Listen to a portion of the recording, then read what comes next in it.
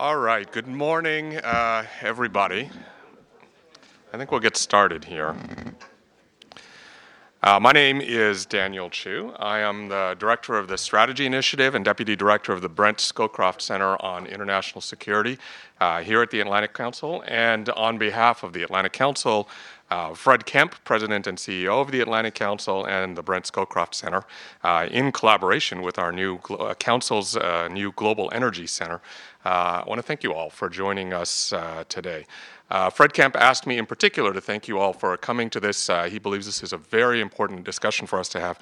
He's traveling right now in the Middle East with Steve Hadley and Madeleine Albright, talking to senior leaders very much about how they see the future of the Middle East, key trends and challenges and opportunities in the Middle East. So this is an issue that is of great interest to him, and he's particularly glad that not only have we convened this discussion, but that you all have joined us for this as well. It's not long ago, my job before coming to the Atlantic Council was doing long-term strategy for the Department of Defense. And it's really not that long ago when we were talking about how high oil prices would be and how, frankly, we did not see an end to it. And if anything, we saw an end to oil, which would then drive oil prices even higher. And the question was, how would we manage that? The question today, even with some fluctuations in prices, is have we found bottom yet? And what does bottom look like? How long can bottom last? And what are the implications in the meantime for us, for the Middle East, and for others around the world? Earlier this week, as you know, giants Russia and Saudi Arabia, alongside Venezuela and Qatar, agreed to freeze production in an effort to try and counter some of these plummeting oil prices.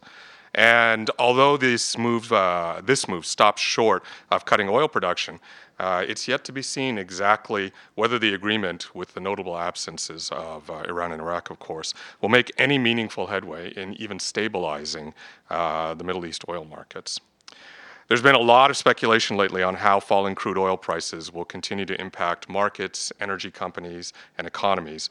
But I think insufficient attention has been paid to the security and the economic ramifications for the Middle East area as well. We were talking a little bit as we were preparing for this. Not only, in my impression, has the significance of this been underappreciated, but the timing as well. I think, again, there is a sense that there is a long time in these trends, whereas the timing may be far more acute than we might have anticipated.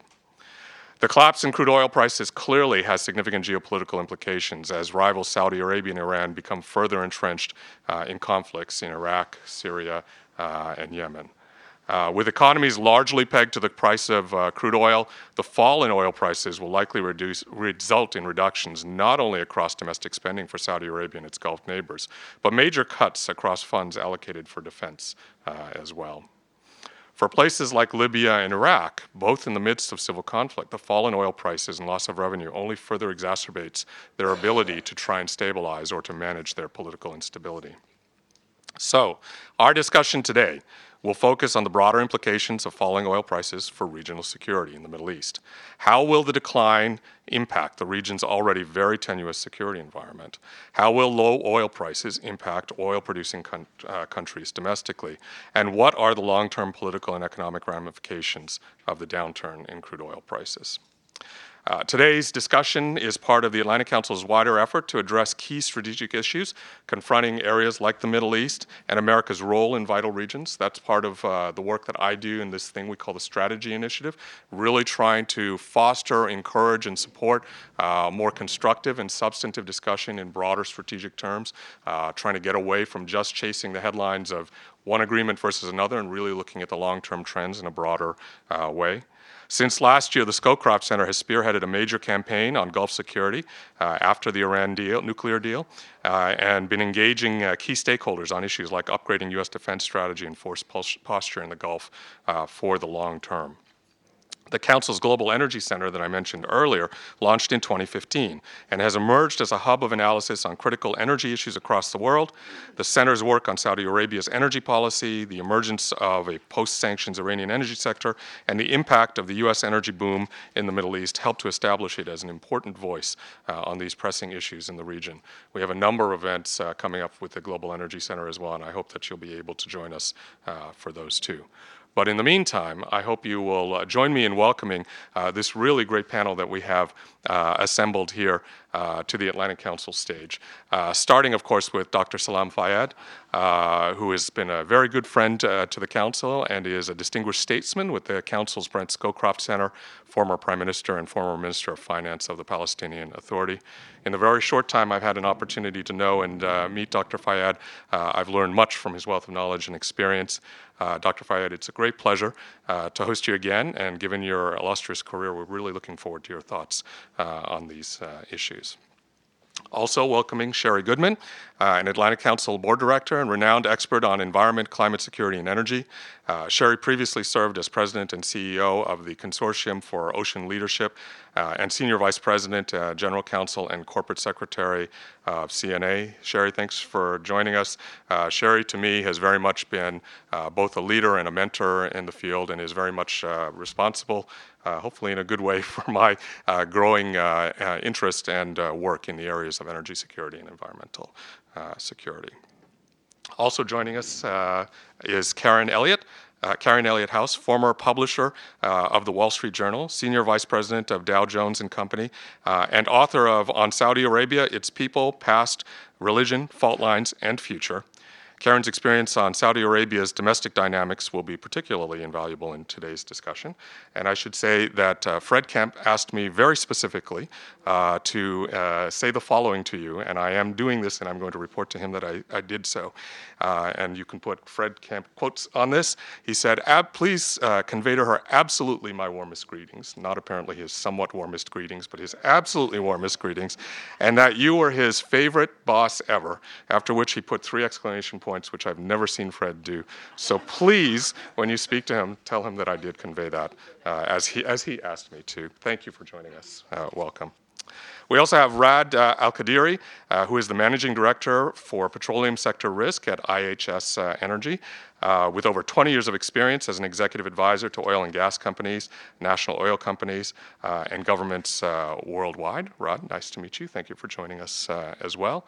And last, but certainly not least, especially because she will be running the discussion for us today, is Elise Labott, a global affairs correspondent with CNN, and our moderator for today's session. Elise has reported from more than 75 countries and has been at the center of major global events, including, most recently, conflicts in Syria, Ukraine, and Israel. So thank you again all for joining us. For those of you online and for those of you here so disposed, please follow us using @AC_Scowcroft or hashtag AC Middle East. And I will get out of the way now and please welcome our panel and let the discussion begin. Thank you.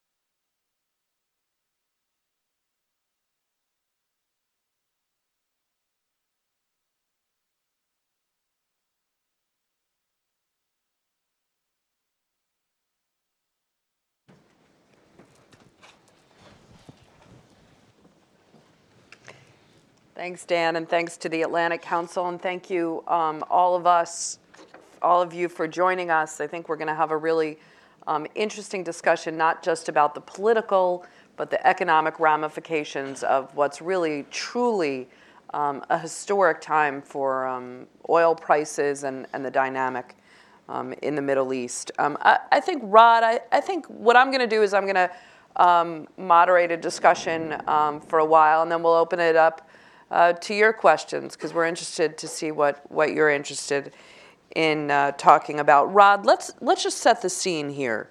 What is going on with these historic low oil prices in the region? What's driving OPEC policy, and what particularly are the major producers such as Saudi Arabia trying to achieve here? Thank you for inviting me this morning. It's a pleasure to be here. I think you have a combination of factors that are playing out at this moment in time. Some of them relate to market dynamics and the reality of market dynamics, both long-term and short-term. But there's also a critical political element that's come in that perhaps accounts for where we are right now and where we may go from here. That is becoming increasingly the factor that sort of one looks at in terms of trying to determine the future. From a market dynamics point of view, I mean, where we are is partly miscalculation and partly the reality of supply and demand. I think as OPEC and particularly Saudi Arabia looked out over the horizon in 2014, what it saw was unprecedented growth in the United States in terms of unconventional. What it saw was high prices supporting a whole host of very expensive conventional projects around the world. And OPEC and Saudi Arabia in particular sort of felt that their position and their market share was going to be increasingly under threat. I think there was also a calculation that was made by OPEC leaders, critically Saudi Arabia, that if oil prices were reduced by a limited amount from the roughly $100 a barrel that they were at, that would have an impact not just on supply growth outside of OPEC, but conceivably could start to lead to a certain amount of supply destruction, and therefore putting OPEC in a much stronger place. I think on the demand side, there was an anticipation that you would continue to see strong demand out of Asia, particularly out of China, and that therefore you would have a situation over a period of a couple of quarters, maybe a little longer, sort of looking ahead into 2015, that would leave OPEC in a very strong position, that would leave Saudi Arabia in a strong position, and in a strong position where they had actually captured more market share. That didn't happen. The problem is that particularly the US industry proved to be far more robust, far more resilient. I think there was a lack of understanding as to the nature of unconventionals in the United States, and a lack of understanding as to how it responded, how it was established, that the companies that were predominantly responsible for the unconventional. And we're talking boom. Primarily shale here. Yeah, absolutely. That the unconventional oil boom were a different type of company to the ones that sort of OPEC was used to dealing with, and was very different to the types of companies that national oil companies are. And so you had that miscalculation that drove the price down. But I think that's where we start to sort of get into some of the issues of politics. So while that price came down and you didn't have a sort of large demand kick in China in particular as a result of slightly lower prices, OPEC finds itself in a position where it was caught in no man's land. But I think the key element that has driven it down further has been an issue of regional politics, and it's been an issue of Saudi-Iranian dynamics. And really an uncertainty on the Saudi part as to what the Iran nuclear deal would mean for Saudi policy, and for Iranian oil policy, but also regional competition that's getting more intense, that's getting more violent, that's being fought out on a whole host of different dimensions through proxy wars, etc. But where oil is vitally important, and where the Saudis and other key Gulf states in OPEC are unwilling to respond despite very low prices. In part because of uncertainty about where Iran is going to go with its production, but also to ensure that the Iranians don't get a financial windfall that would come from rising prices. So in a sense, it's putting a fiscal squeeze on Iran. And I would argue that probably more than anything else right now is what is sustaining the very low price, as opposed to sort of seeing OPEC respond and OPEC react in a way that we would sort of associate more traditionally with the organization. Let's pick up on the political dynamic. Karen, right now Saudi Arabia, when you look at how the internal dynamics of a country could be affected by oil, I mean, I think we look, first to Saudi Arabia, maybe the most at-risk Gulf country, the leader of this Gulf assertiveness against Iran. Let's talk about whether that, external threat by Iran is going to have an internal threat to the regime through its oil policies. The royal family is having new challenges with the new hierarchy. There's challenges between the kingdom and the region, and between the regime and the U.S. So let's talk about the risks to Saudi internal dynamics as a result of these low oil prices. I'm just back from having spent the month of January there, and I would say in the short run, the enmity with Iran is certainly helping create internal support for the regime. The austerity measures that they've introduced to deal with the lower oil revenues of the kingdom haven't yet hit anybody very hard. They will at some point. But I would say this year, the royal family's probably maybe one of its best years in the next half dozen, in terms of public support. People are saying, and they were saying this actually a year ago, at least we're not killing each other here. The growing violence in the whole region has made people in Saudi Arabia who were full of frustration in the years between 2006 and 12 when I was reporting my book. I think they still have a lot of frustration, but they have a greater sense of we don't want to be killing each other like the Syrians, like the Libyans, like the Iraqis. And the Iranian enemy has really rallied people. They like, I believe, the majority. They stand up to Yemen, stand up to Iran, and never mind that the U.S. is hunkering or cowering, whichever way you choose to look at it. We can do this. We have to do this. But do you think that, okay, so right now, they're not feeling the pain, maybe that much. The austerity measures have yet to kick in. But let's talk about the risk to the sustainability of a regime like this, that's dependent on, oil for revenues of their own legitimacy and power. When those big checks stop coming, is it, a house of cards in the sense that, frustration will build up and these reforms will not be, pain-free? What happens to the stability of the regime when the loyalty that the Saudi people feel? Yeah, well, clearly the whole social contract, as one would put it, has been originally sort of loyalty for stability, then it became loyalty for prosperity, and now it may go back to loyalty for stability, or it may crack, because there clearly is going to come a time, unless, I think my impression from this visit is no one is really yet faced up to the fact this could go on for a long time. So they keep hoping that something will turn up, as it has in the past. When oil prices are low, you stop paying foreign companies, you do a lot of things, but you never stop paying your people who mostly are working for the government, and you get through it and the price turns up and everything turns out fine. You never have to face. But what they're now promising, Mohammed bin Salman is saying, I read the whole 160-page McKinsey report, and they stress that the McKinsey report is not their policy. But nonetheless, they say we're going to privatize the economy, you're not going to work for the government anymore, you're going to have to make your own way. And if people really do find that to be true, that they are going to have to go through the wrenching adjustment of not having a government job, working in the private sector where they can be fired, that's going to be a huge wrench for the country. But if they get there, then what do they need the royal family for?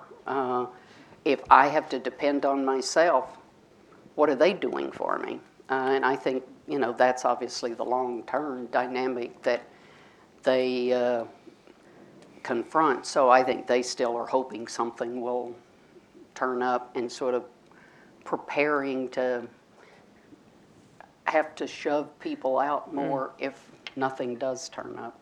Dr. Fayyad, how does a country like Saudi Arabia and to some extent the smaller nations do that in the short term? Because in the long term it might seem like a feasible policy, but it definitely seems as if the pain will be, if it's not being felt now because of regional dynamics and more Arab nationalism, it's going to be felt. How does Saudi Arabia or more even some of these smaller countries, stop the triage? Thank you. my sense is that under either scenario, one of doing nothing or little relative to what needs to be done to confront the crisis on the one hand, or on the other, to do something to adjust to the new reality of low oil prices, there's going to be substantial pain. My own assessment is the pain is going to be a lot more manageable if there is a credible adjustment to the new reality. Absent that, the pain is upon us. And I think not only Saudi Arabia, but oil exporting countries in the region face a very, very serious risk. It's very substantial, but my sense is that it is vastly underappreciated. The region is going through a very serious and jarring impact of this new reality of low oil prices. And as countries, oil exporting countries, some of which are highly, highly dependent on hydrocarbon proceeds, for example, the GCC, including Saudi Arabia, hydrocarbon proceeds account for nearly 70% of their export of goods and services and 80% of their fiscal revenues. This is major. And when you have a reality of the kind that the region is facing these days of low oil prices, and I think from all appearances, one that's going to be for a very protracted period of time, question that comes to mind, one of the first questions anyway, have we seen this before? Have we seen this kind of boom, bust, and bust before? Wishfully, one can say yes, but more realistically, the answer is probably not. If you compare what the region is going through right now as a consequence of dramatic fall in oil prices since mid-2014 to, for example, the boom and bust of the 1980s and 90s of last century, this is substantially different. And it is so at least in two important senses. One, where oil prices today is only about 25 to 30% of recent peaks, whereas in the 80s and 90s, the prices stabilized for the most part for much of the period, the 20-year period, at about 2/3 of the 1980 peak, except for the dip in oil prices that took place in 1998, which was short-lived. That's number one. Number two, there's nothing in the outlook, at least in the way I see things, that suggests to me this is going to be short-lived. From all indications, given the factors that Dr. Al-Qadri mentioned, both on the demand side and what the world is going through in terms of, as Larry Summer calls it, secular stagnation on the demand side, and also happenings in China, and also emerging markets and the rest of it. But probably more significantly on the supply side, I myself am not sure that what we see these days in terms of weak oil prices or weak oil market developments generally is something that would not have happened even without the Saudis doing what Dr. Qadri said early on to try to kind of get the prices to go down somewhat. This was something that was going to be inevitable given new supply realities. All of this said, what does it tell us? Is this something that countries in the region generally, including Saudi Arabia, all exporting countries, can weather by sustaining and running fiscal deficits for many years, as they did, for example, in the 80s and 90s of last century, which they did? Both Saudi Arabia and United Arab Emirates, for example, ran sizable fiscal deficits for 15 years. There is a very serious question these days as to whether that is at all feasible. I don't think so. And so, back to the fundamental question you raised, is there going to be pain relative to what the social contract is understood to be in the event that countries in the region, oil exporting countries, including Saudi Arabia, embark on the kind of bold, dramatic adjustment, fiscal adjustment that is needed? And I'm afraid measures like privatization are not going to really, get it And done that by takes a themselves. while, right? I mean, First of all, it that's- takes a while. Secondly, by themselves, privatization measures do not sustainably reduce fiscal deficits, unless the effort to privatize is accompanied by significant measures to reduce deficit, especially on the revenue side, non-oil revenues, that is, but also on the expenditure side, maybe some other policies and complementarities that need to be explored, and I can talk about this. unless those things are done, privatization by itself is not going to really get it done. Can you ask him why they can't run the 15-year big deficits? Oh, Why that's not an option now? Yeah, Karen, you just asked me. Sorry. Yeah, it's but he okay. said that, and that's a No, big it's okay. thing, I think. I think, for one thing, fiscal space, if you will, that countries have, given the new realities of oil markets, has shrunk substantially. Actually, the 80s and 90s episode, again, for one thing, yes, prices dipped substantially around 85, 86 in particular. Many bad things happened. But for much of the period, if you look at the price developments, you will find that prices stabilized about 2/3 of the 1980 peak. Where are we today is 25%, maybe at most 30%, notwithstanding the bump in oil prices over the past 48 hours in connection with this agreement to constrain output. At what level? January of this year level, which was not low. So then I think, given the oil boom of the 70s and the rest of it, countries had some space to begin with. It was first such experience, if you will. They were able to manage and borrow in some instances.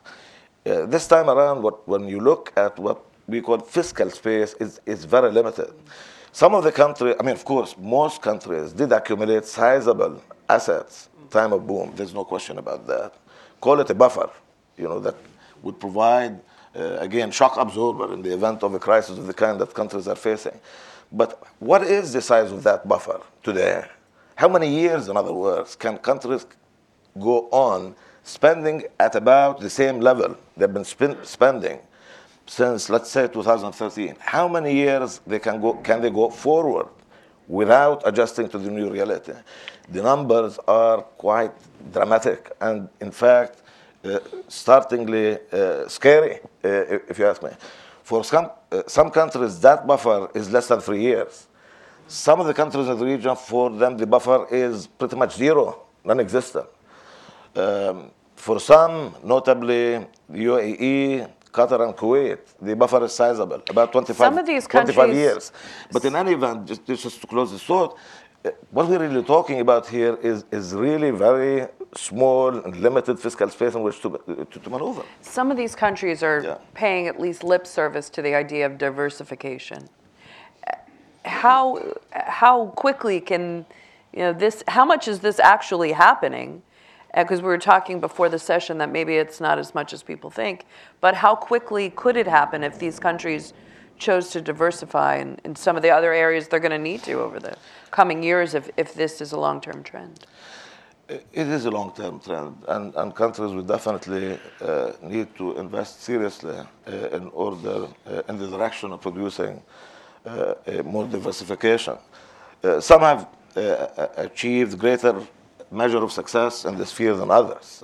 Notably, the UAE, for example, was reading some statistics about certain developments, including in tourism, for example, economic activity. Dubai airport last year was the busiest in the world. 78 million people passed through it. This is quite substantial. However, even though there's progress there, I think what is masked is the reality of the extent to which the direct impact associated with the reduction or decline in oil prices it is understated by the significant macroeconomic financial linkages, including in the UAE. Yes, there is a direct impact associated with reduction in oil prices, but given the very strong interaction in the macroeconomic financial sphere, you will find actually that direct impact, even though it may be smaller in the UAE, it's still very sizable, given the interaction between asset prices and credit, for example. So at time of declining oil prices, you'll find actually that no country will be spared the devastating impact of what is going on and what is likely to continue to go on. And that's my other point. I mean, I just don't see this ending anytime soon, given supply conditions, developments on the supply side. Sherry, let's talk about a little bit more in a regional context and the horrible security situation that's taking place right now. You have, civil wars in Syria, Iraq to some extent, Yemen. countries like Egypt, Tunisia, Jordan, all, also some would call, engines of instability. Let's talk about how this price decline is impacting the region's, very tenuous security situation. Well, thank you, Elise, and it's a privilege to be on this panel with these distinguished panelists today. And thank you to the Atlantic Council for convening this event. So, as Fred Kemp likes to say, we're at an inflection point. And I think we are clearly here at an inflection point in the Middle East. I mean, we have a region that for the post-Cold War years has been characterized by stability primarily of its political systems and stability of its oil. Whether we agreed with all the political systems, but there was a stability upon which U.S. security and U.S. national interests have critically depended for most of our lifetimes, if not even somewhat longer. And now we find ourselves in an era of instability for at least the last decade, an era of instability, both in the political systems, as you noted, civil wars, and terrorism, states on the verge of failure from Egypt, Tunisia, Jordan, and also a region now characterized by instability of oil prices. And although certainly we are not at the end of the hydrocarbon era, we may be at the beginning of more diversified economies and possibly ultimately more diversified political systems in the region as well. And so that leads us into a whole new era. And that diversification to me is quite interesting because we've always thought of, we've characterized, and I see some of my fellow CNA Military Advisory Board members here, General Wald and Admiral Gunn, and we've spent much of the last decade trying to think through the connections between natural resources and security. And certainly we live we always characterize the Middle East as a region flush with oil, but scarce in water. And now we see that other natural resources have an important role to play in the future and the future stability of this region. And I would mention water, in particular, because water scarcity is not only, it's not only an economic and humanitarian challenge, but it does have geostrategic impacts, and it will in this region. Because countries like UAE and some others have begun to really appreciate that, and I think integrate that into their growth policy. But as supplies of fresh water dwindle, states are beginning to jockey for access to them. And, we already see this happening in Egypt, which has squabbled with Ethiopia over its construction of the massive hydroelectric dam on the Nile. And we see that food and water are increasingly going to be elements of the geostrategic equation as well as oil in the region. Rod, obviously Saudi Arabia has a major advantage here, twice the oil reserves, 3 times production capacity than Iran. And Iran's oil fields, we're expecting, Iran wants to increase its production, but its oil fields are going to need some, serious investment in technology and is going to be depending on, foreign investment to some extent. So given the fact that, for instance, Iran is a global leader in natural gas that Saudi Arabia is going to need in the future, do you think that there is a kind of win-win here? Is this an area, to kind of turn these tensions into economic cooperation? Can, Saudi Arabia make some investments in Iran's oil infrastructure where Iran, helps Saudi Arabia, for instance, with natural gas? I see you laughing a bit, but... Oh, no, I'm laughing only because the region is full of win-wins that it manages to lose-lose. So, and I think, Saudi Iranian relations are at the forefront of that right now. But let me answer the question in a slightly different way, which is another way to say I've got something to say. And it's partly a counter-narrative, but it goes to sort of all of the comments that have been made by my colleagues here. And the counter-narrative is perhaps this. The region is going through a turbulent and very dangerous period. But those dangers may be more fundamental, and they may be more immediate than we realize, and they have nothing to do with oil. In the sense that, when you look at Saudi Arabia, and I agree absolutely with Dr. Fayyad's analysis, except for a couple of points that are pertinent. One is that when you look at the situation that Saudi Arabia is in right now and the Gulf states are in right now compared to the situation that they were in 1998, 1999, there is a fundamental difference. And it's one that gives the Saudis, despite the increase in non-discretionary spending that the Saudis face, it gives the Saudis tremendous leeway that they didn't have before. They have over $600 billion of reserves. In 1998, they had close to 45 billion, which was roughly what they needed to keep the real peg with the dollar. They were virtually bankrupt. So you have, that buffer is not insignificant. But there's also a reality, and I've been through enough sort of boom-bust cycles in the oil industry in my professional career now to sort of learn to be cautious about predicting prices. But you also have a reality that is that these low prices and the levels of prices that we have are such that there is bound to be a pickup because you're seeing supply destruction and you are seeing investment being halted.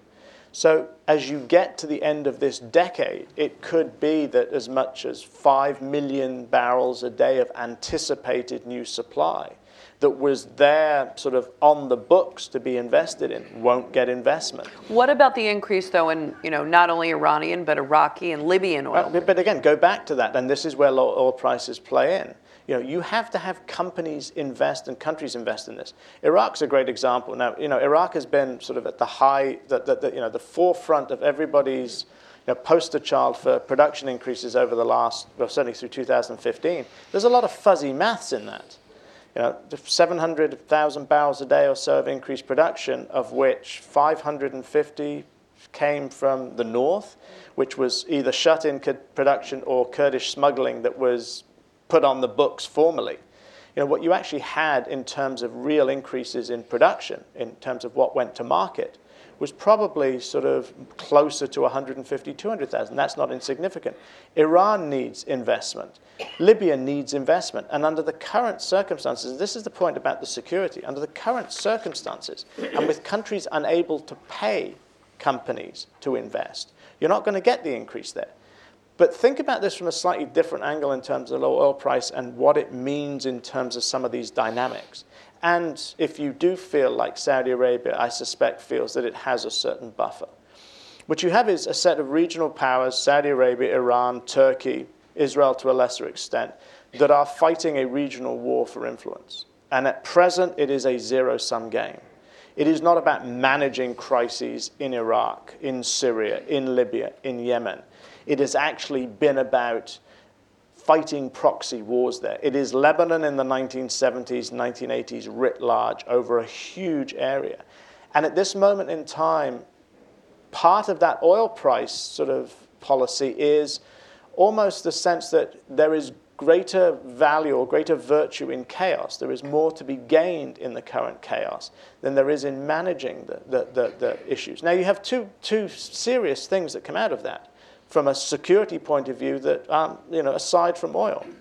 One is that at this moment in time, you are threatening the boundaries and the territorial integrity of a variety of states that will be very difficult to put back together again. It's very difficult to see Iraq or Syria looking the same in 5 years as they did 5 years ago. And that's critical. If that doesn't happen in a managed way, the inevitability of spillover, it's already being seen. So there's no containment policy. So I think, looking at some of the oil from a political prism it's fine to say that there is a regional battle between Saudi Arabia and Iran, and oil is part of it, and putting pressure on finances of Iran is a way of doing it. But I don't think we're paying as much attention to the fact that, the Middle East is going through a transformation that's not about just about regimes. It's about the fundamental stability of borders and the nature of how you contain violence on a massive scale. Well, Karen, let's bring the U.S. into this equation. I mean, and the West. I mean, for years you've had this security kind of bargain where Middle East producers, led by Saudi Arabia, kept oil at reasonable prices. West guaranteed security. As the U.S. becomes less dependent, for instance, on Saudi oil, on Middle Eastern oil, what does that do to the dynamic where, for instance, the U.S. has been charged of abandoning the region, and do these producers look to other powers such as China, such as India, to not only as consumers but to guarantee security, protect sea lanes, and do they look more towards an Asian bend? One of my most firm impressions from this trip is the Saudis have pretty much given up on the U.S. They would like us to do more, but they do not believe it will happen. The question asked most frequently, actually, was, does Barack Obama represent the United States, or is he an 8-year aberration? While I have many complaints about Obama's performance in the Middle East, I'm not sure that the American public is interested in a much more assertive role in that part of the world. So I think, the Saudis seem to observe everything you described and have the view that somehow we have to keep Arabia out of the chaos that's going on in all the rest of the Middle East as the historical borders drawn by other people come undone. Our borders weren't drawn by other people. We can hang on to this. We can, if we don't allow a situation to develop in Yemen, for instance, where the Iranians are asked to come in, and thus the world says they were invited by a, quote, government, so nothing we can do about it. I just think the Saudis feel under enormous pressure, but I personally don't think they're panicked. I think they can find a way to get through with their $600 billion, with cutting things back, cutting King Abdullah scholarships, raising oil prices, cutting electricity, taxing land that's not developed, charging more to people that make the pilgrimage to Mecca, that there are means of bringing in money, developing other industries, which is long-term, but that is, if they can just keep showing a path forward if something doesn't turn up, that they can keep their people at least calm, because when you look out your bars, the rest of the world is eating each other. So inside your Saudi prison, and you can fly out to other places, but inside your bars, at least you're not killing each other. Sherry, what do you think of that? I mean, not only in terms of can they hold out, can the Saudis hold out politically? Maybe not, we can talk about economically, but politically, can they hold out? And what about this idea that maybe this long time, decades-long security bargain with the U.S. as the U.S. becomes less dependent on Saudi and Middle Eastern oil dissipates?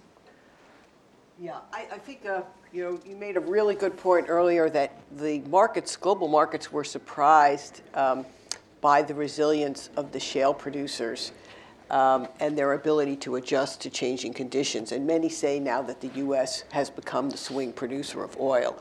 And so that, I think, has had a dramatic impact. The U.S. now thinks of itself as an energy superpower in a way it didn't, both from the shale revolution And also the planet is on the verge of moving into a clean energy era, a cleaner energy era. Hydrocarbons will of course continue to be important for our foreseeable lifetime, but I think there will be increasing diversity in energy sources.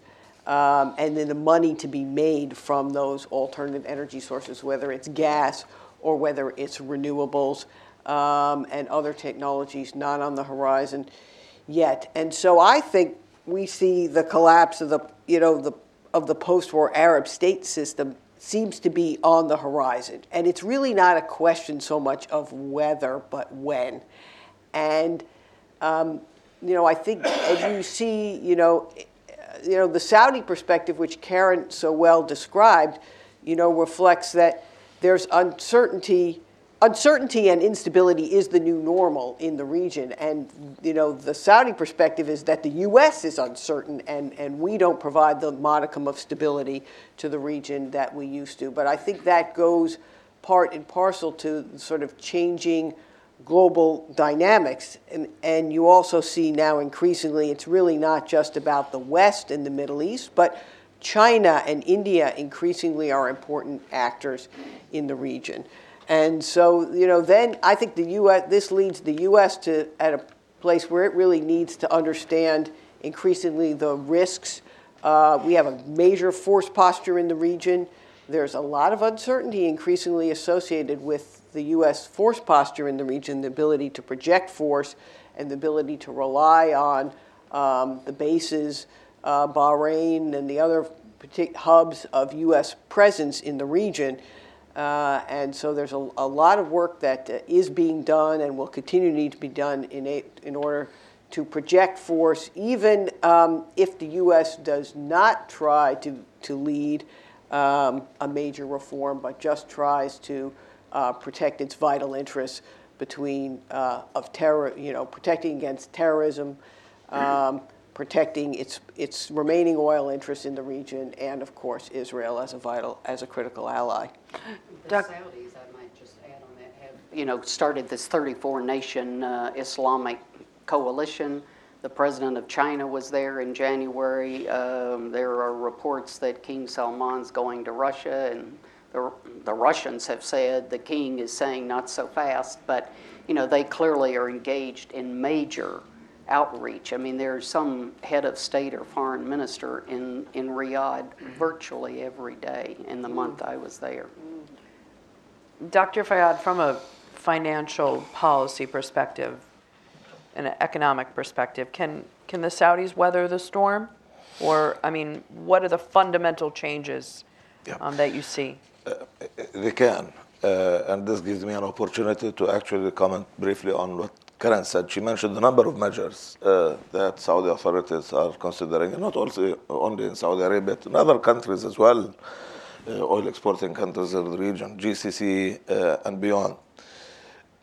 My point is that so far, the measures taken so far, there are 2 points I would like to make on this. Number one, the measures taken so far are too modest relative to the scale of the fiscal challenge.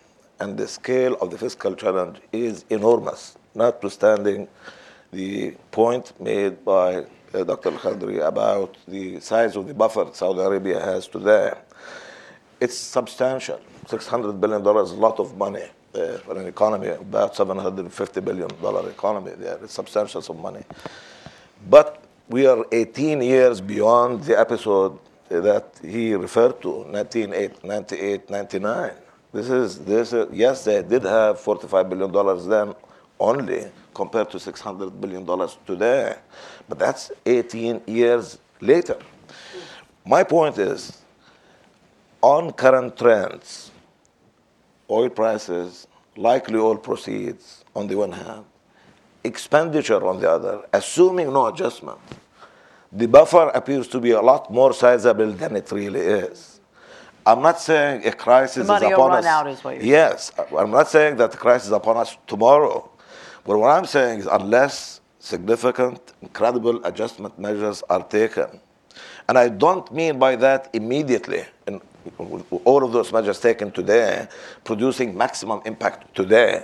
What I'm really talking about is the need for not only Saudi Arabia, but oil exporting countries in the region generally, to adopt in a hurry binding medium-term fiscal adjustment programs that are credible. I know I've been there before. I know countries in the region talked about diversification before, and they didn't achieve as much progress as was hoped for before. But the crisis this time around is substantially different.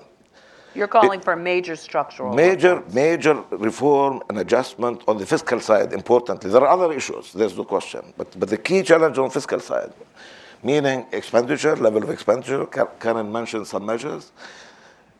Also, importantly, revenues. I myself have strong preference for emphasis to be there within those in the design of the macro fiscal adjustment frameworks necessary on the revenue side, not on the expenditure side, for a variety of reasons. Number one, it would be less contractionary if you were to do it on the revenue side than if you were to do it on the expenditure side. Two, governments in the economies of those regions play a very substantial role in economic activity, both directly and indirectly. And the social contract is a lot more likely to be vulnerable under a scenario of drastic cut in expenditures, including what appear to be modest cuts here and there. Increasing revenues or doing something about the revenue side of budget, non-oil revenues, is likely to be less taxing, so to speak, less of a burden from the point of view of the social contract that we've been talking about than doing it on the expenditure side. Once again, we're not talking about doing everything today for results to obtain next year. Fiscal buffer is sizable enough to give Saudi Arabia and other countries in the region, most other countries in the region, enough space to undertake the adjustments. But people need to know today, looking 5 years down the road, that there is going to be fiscal sustainability. Do you think that kind of... Yes, yes. Do you think this kind of strategic thinking exists right now in the region? I read about efforts to do things, for example, on the revenue side of budget and fairness. There's been advanced state of discussion on introducing VAT in the JCC. This is important, and if I may talk about this, an issue of fiscal sustainability, perceptions, it's extremely important. It's extremely important. In addition to the trends that I talked about, oil revenues, current expenditures, where things are on the non-revenue side of budget, what is the likely evolution of oil prices going forward? I mean, beyond what happened, 1988, 99, the dip was short-lived. Can we say the same thing about what the markets are going through today, given all of the supply considerations, given the shale revolution, given all of these other factors? Probably not. Probably not. We're looking at a protracted period of low prices. How low? Probably as low as $20. This may sound outlandish, but this is as much. Everyone in this room is happy about that. Maybe as low as $20. Look, I mean, up until a week ago, we were in the mid-20s, insofar as Brent was concerned. Only last year, this would have been viewed as an extremely pessimistic scenario. A lot of people were wishfully thinking that prices were going to recover to the $60 range by 2016. We already are in 2016. Today, the prices are at about $35 a barrel. Only 30% of recent peak. So what is the likely evolution period ahead? I think on the lower end of the range, probably 20, because that's how much it would cost to store a barrel of oil that's extracted but not sold. On the high side, given shale and all of that sort of thing, probably around $60 a barrel. That's the range we're talking about. So we're talking about, you don't see it going higher. That's my guess. 60 This is the range we're talking about, 20 to 60. Now, this is a wide range, admittedly. You're not going to make a lot of money speculating on the basis of a wide range like this. But what really matters from point of view of our discussion is the higher end of the range. It's likely to not exceed by much 60. That's less than half of peak recent years.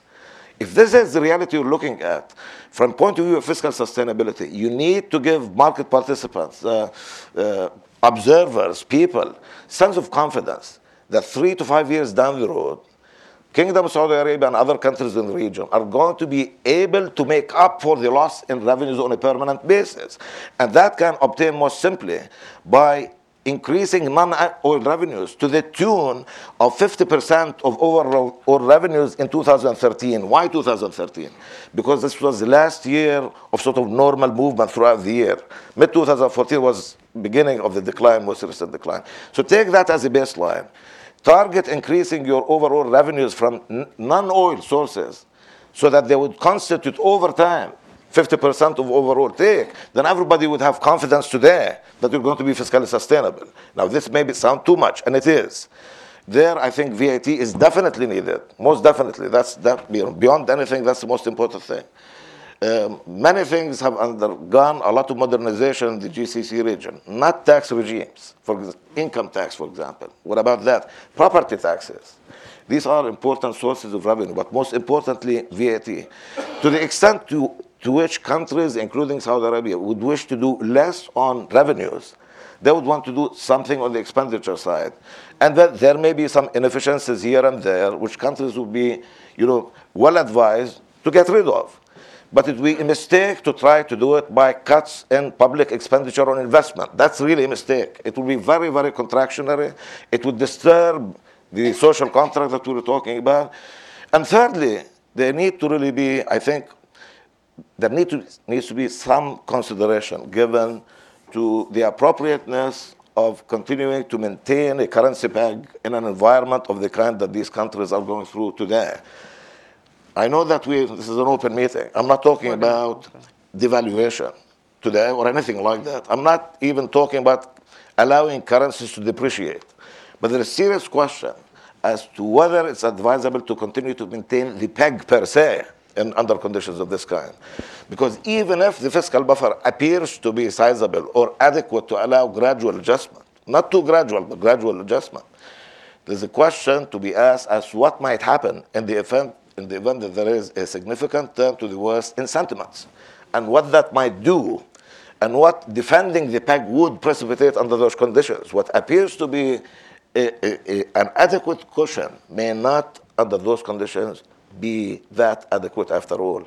So that really is the lay of the land insofar as I think the issues are concerned. This is what needs to be considered in a hurry with a view to putting together macro frameworks that are credible, not to produce results tomorrow, but thought to be capable of producing results within the next 3 to 5 year period. Okay, let's open it up to questions. We have some microphones coming around. If you could identify yourself and keep your question to a question, so we can get as many as possible. Okay, we're going to start in the front row, then we're going to go to this gentleman here and right here. Thank you. Good morning, I'm Paula Stern. Very good to see you, Karen, after many years. And thank you very much for the panel's presentation. I'm a member of the Atlantic Council's Executive Committee.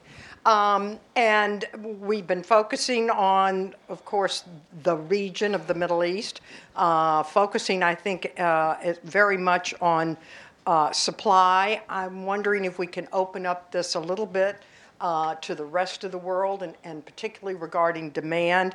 There was one reference to China and slowing growth, and I would like you to kind of put this in a broader context, put this discussion in a broader context with regard to worldwide demand and what we're emphasizing. And then I have a specific question about sovereign wealth funds and the degree to which they are obviously being impacted, but how concerning within the worldwide macroeconomic supply and demand situation is the viability of some of the sovereign wealth funds? Thank you. Rod, why don't you take the issue of, are we moving more towards an, as the U.S., as we're talking about, put it in a broader context, particularly in terms of, is Asia, maybe one of the new markets, right? When you look at oil markets and conventional sovereign wealth in terms of oil market analysis, is that Asia is going to be the place of growth. And quite clearly that, the slowdown in China and some of the changes that you're seeing within China itself in terms of its macroeconomic policy and a shift away from fixed investments is going to have probably an even more telling impact on Chinese demand. because it starts to impact on particular fuel types. But that said, I mean, the last year has also been telling in terms of the diversity of demand growth, not just the disappointments in terms of China and the assumption that Chinese growth would last forever, which was always a false assumption. And I think what you saw last year was not unsizable demand growth out of countries like India, other places in Asia that have managed to sustain a fair amount of growth, also sort of adding to that slate. The Middle East itself being a strong demand growth center. And going to Dr. Fayyad's comments about sort of the impact that sort of various measures might have in terms of a contraction or contractionary effect on Middle East macroeconomics, you may see sort of some move into that. But the reality is the Middle East has been an important demand growth area as much as it's been an important in terms of supply over time. So what that means is that, yes, there's been disappointment, but what you haven't seen is an absolute collapse in demand. What you haven't seen is the slowdown in China hitting demand to the levels that, I think doomsayers may have anticipated, that if China goes down, then demand growth around the rest of the world goes down. It just hasn't been that case. What's been more interesting is that low oil prices haven't necessarily led to a demand kicker. Normally you would see some sort of knee-jerk reaction in demand and it would increase. I think that's probably more telling in terms of long-term fundamentals. But at this moment in time, you haven't seen that.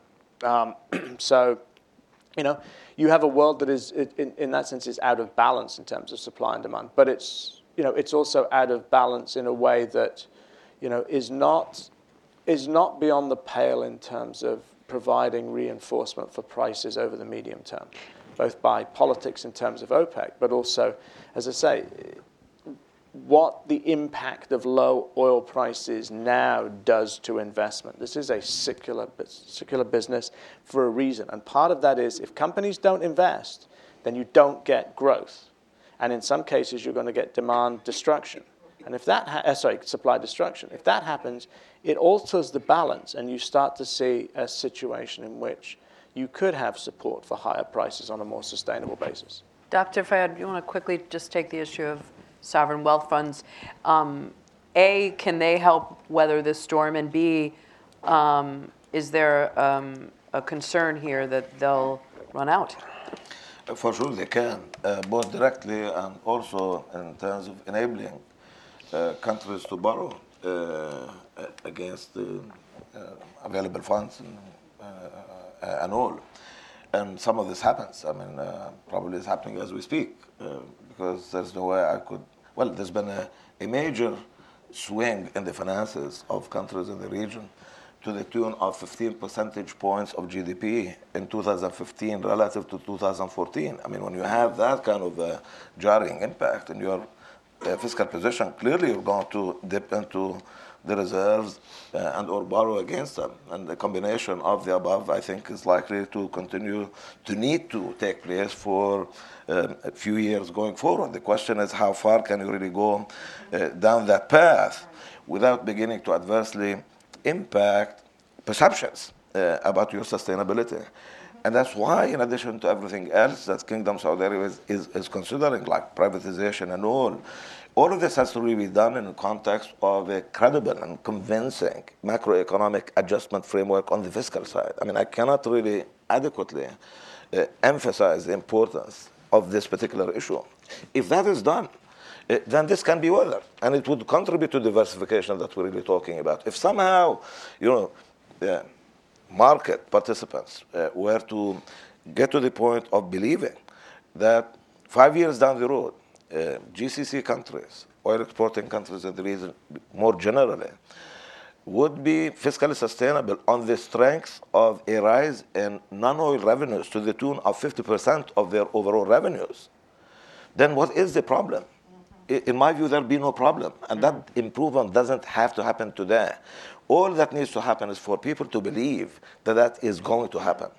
And that does require, beginning to do things in a hurry to avoid those kind of really effects. if I may comment on state of the economy, I agree. I mean, we're in a state of weakness. I mean, some expecting actually even global recession that we may be heading. Maybe that's too gloomy, but we are in a state of weakness. And insofar as industrial countries are concerned, United States included, certainly, Europe and others, it appears as though those countries have entered into a phase of very low growth. That is when they grow. These are really the main engines. GCC, as Rad said, accounted for significant, a portion of global demand that's not insignificant. I mean, today, if it were one country as a bloc, it would be ranked about 17th economy in the world. I mean, that's quite sizable. But I mean, that once engine of growth for regional economies, oil importers and the rest of it, and global economy, how can it really be a performance function of an engine growing at about 2% annually? I mean, that's very low. That's extremely low from the point of view of social contract and everything else. This is the lay of the land that we're really looking at. Thank you. Yeah. Good morning. My name is Rob Mossbacher. With the exception of 3.5 years as head of OPIC, I've spent my entire life in the oil and gas business as chairman of a small independent and on the board of a large independent. That large independent just about 2 weeks ago announced we were cutting our capital expenditure from $4 billion to $1 billion.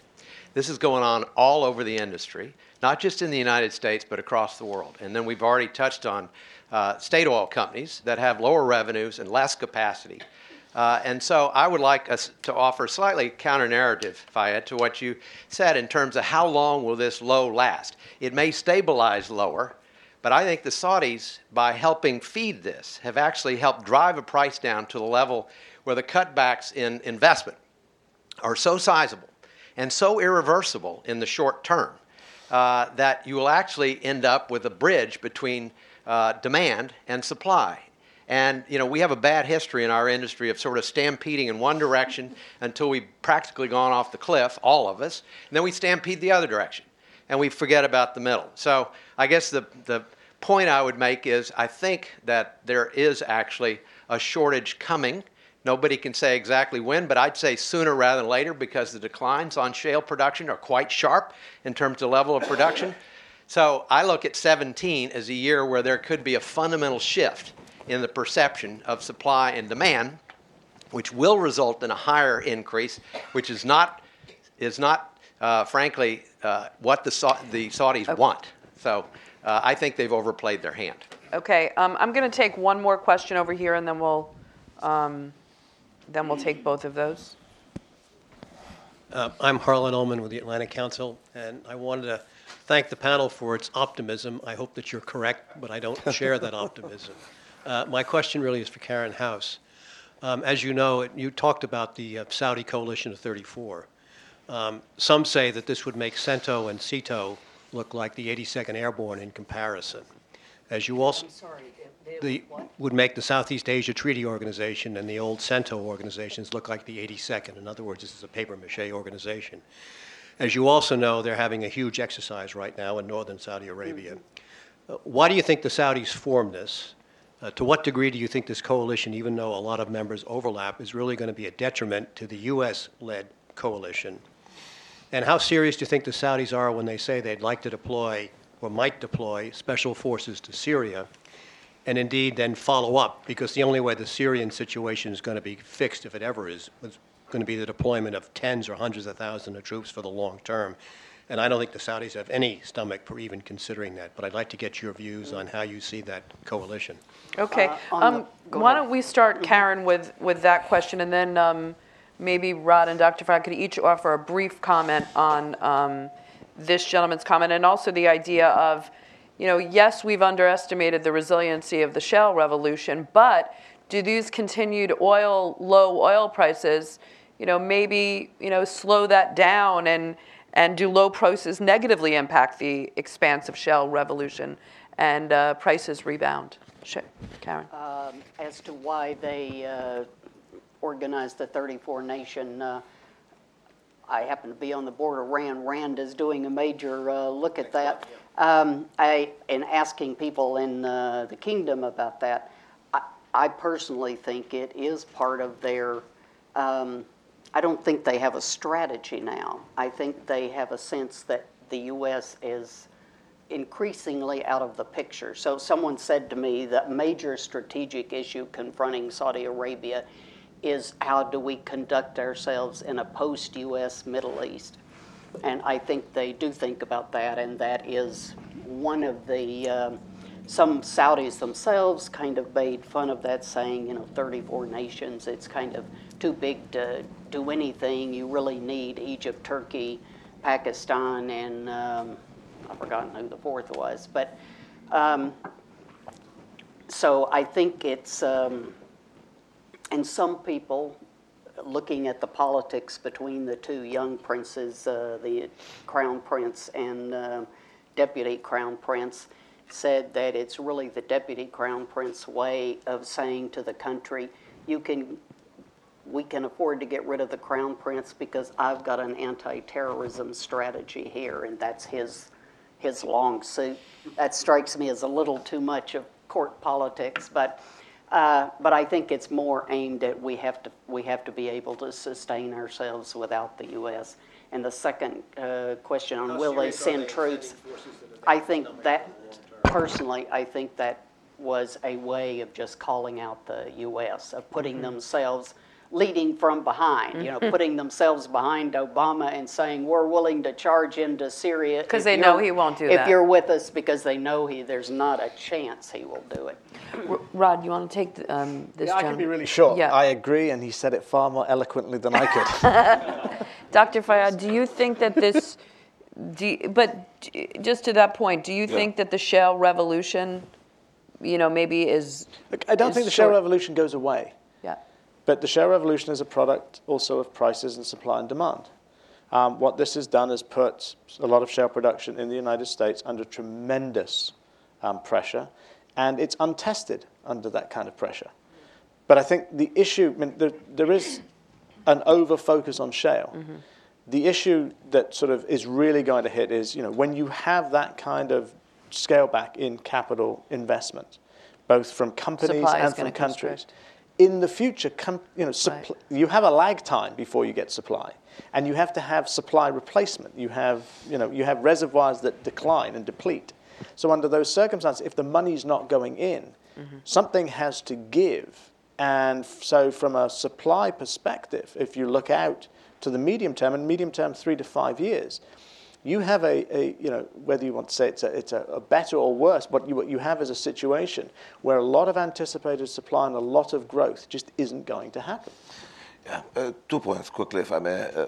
First, I go back to what I said before about the extent to which Saudi Arabia is thought to have played a role in where we are sustainably. I question that proposition. I think where we are today in terms of weakness of oil prices is something that was bound to happen, regardless of what the Saudis did or did not do, given supply side considerations, and we talked about some of them, including... When you say side considerations, you're talking about the security situation. Supply considerations, meaning like new technologies, shale, and the rest of it. But you have to add the security. Of course, you add that. Now, when I say something like 60 would be the upper end of the range, I mean, on a given day, that could be 70, 80, 90. I mean, I'm not really saying that prices are going to be as stable as they were over the century between 1870 and 1970. I mean, that's not going to happen. We're going to go through a period of volatility, a lot of it. On a given day, prices may spike 80, 70, 75, something like this. But on a trend basis, given the supply considerations that we talked about, including especially shale, and changes in technology and the rest of it, I think it's difficult to bet on prices on a trend basis, exceeding much the $60 end of that range I'm talking about. Besides, one last point, in terms of actually impact on investment in exploration and production and the rest of it, some of this is happening already. I mean, high-cost centers are not producing anymore. I mean, North Sea oil, for example, where is that now, given where and at how much oil is selling, and others. So some of this, we are living in a dynamic sense. There's no question about it. Finally, how much longer this time around is going to take to bring those rigs back to the sites relative to the length of time it used to take before in previous swings. I submit this time around a lot shorter. For all of these considerations, I tend to be a lot bearish than is suggested by my colleagues here. Thank you. Sir. Chuck Wald, say Deloitte, prudent, Atlantic prudent. Council Board for Karen or anybody. First of all, fascinating. Everything's, I think I agree that there's all these dynamics playing. There's a reality to me. We produce about 10 million barrels a day in the United States, I think, last I heard. Somebody can correct me around there. Yeah. We use 22 million barrels a day. We have 250 million cars in America. We have half the oil in America that we need. So, I mean, all these ideas we're talking about, shale, all this, the reality is we're stuck until we replace another 12 million barrels. So, I mean, I get all the dynamics of the economics and climate, but how do you square that? I mean, we have the rhetoric. The narrative right now in America is we're going to be free of oil dependency, and we don't have to have all these things. So can you comment on that? Well, I used to cover energy for the Wall Street Journal right after the embargo, so 75 to 78.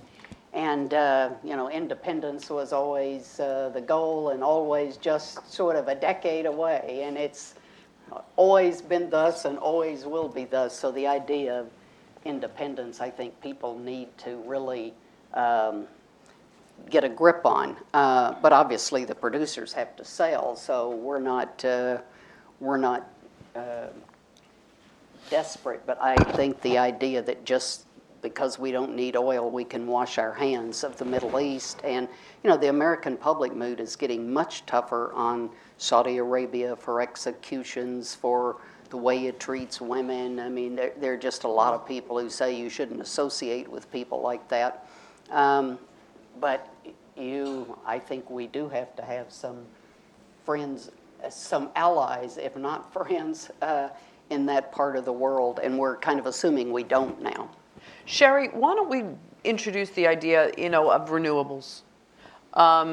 We say that we're stuck, but, over the long term, I mean, clearly we're not anywhere there yet, but the International Energy Association projects renewable energy by 2025 is going to account for nearly half the increase in global power, wind and solar making up about 45% of that expansion. So, we may be stuck in the short term, but how stuck are we over the long term? Right. I think that's a good point. I mean, Chuck, certainly, from the work we've done together, we know that in the near term, yes, the U.S. continues to depend on imported oil, despite the contributions that have been made by the shale oil revolution in the U.S., which has been a great thing for our country.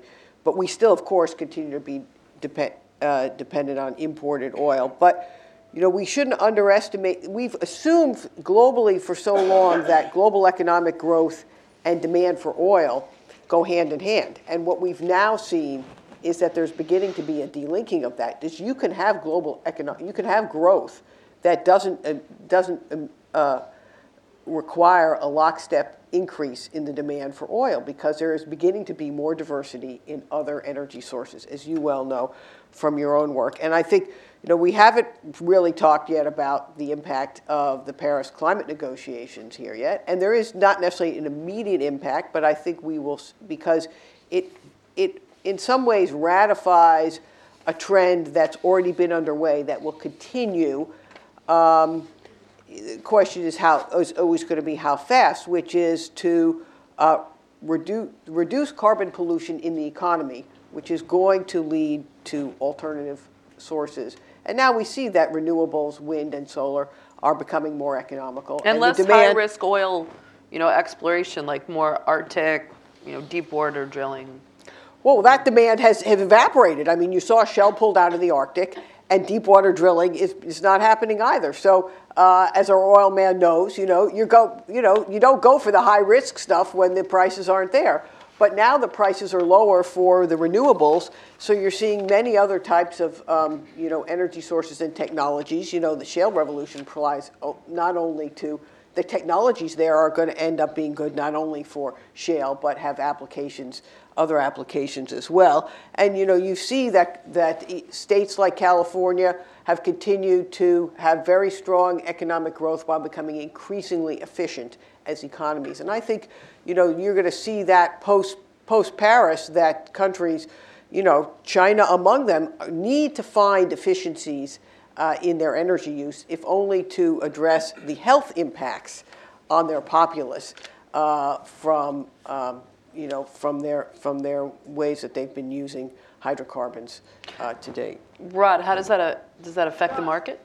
I mean, it's an interesting question. To put the sort of question, I think, in a slightly different way in terms of the impact on the market. I think U.S. demand is slightly less and U.S. production is slightly higher than you suggested.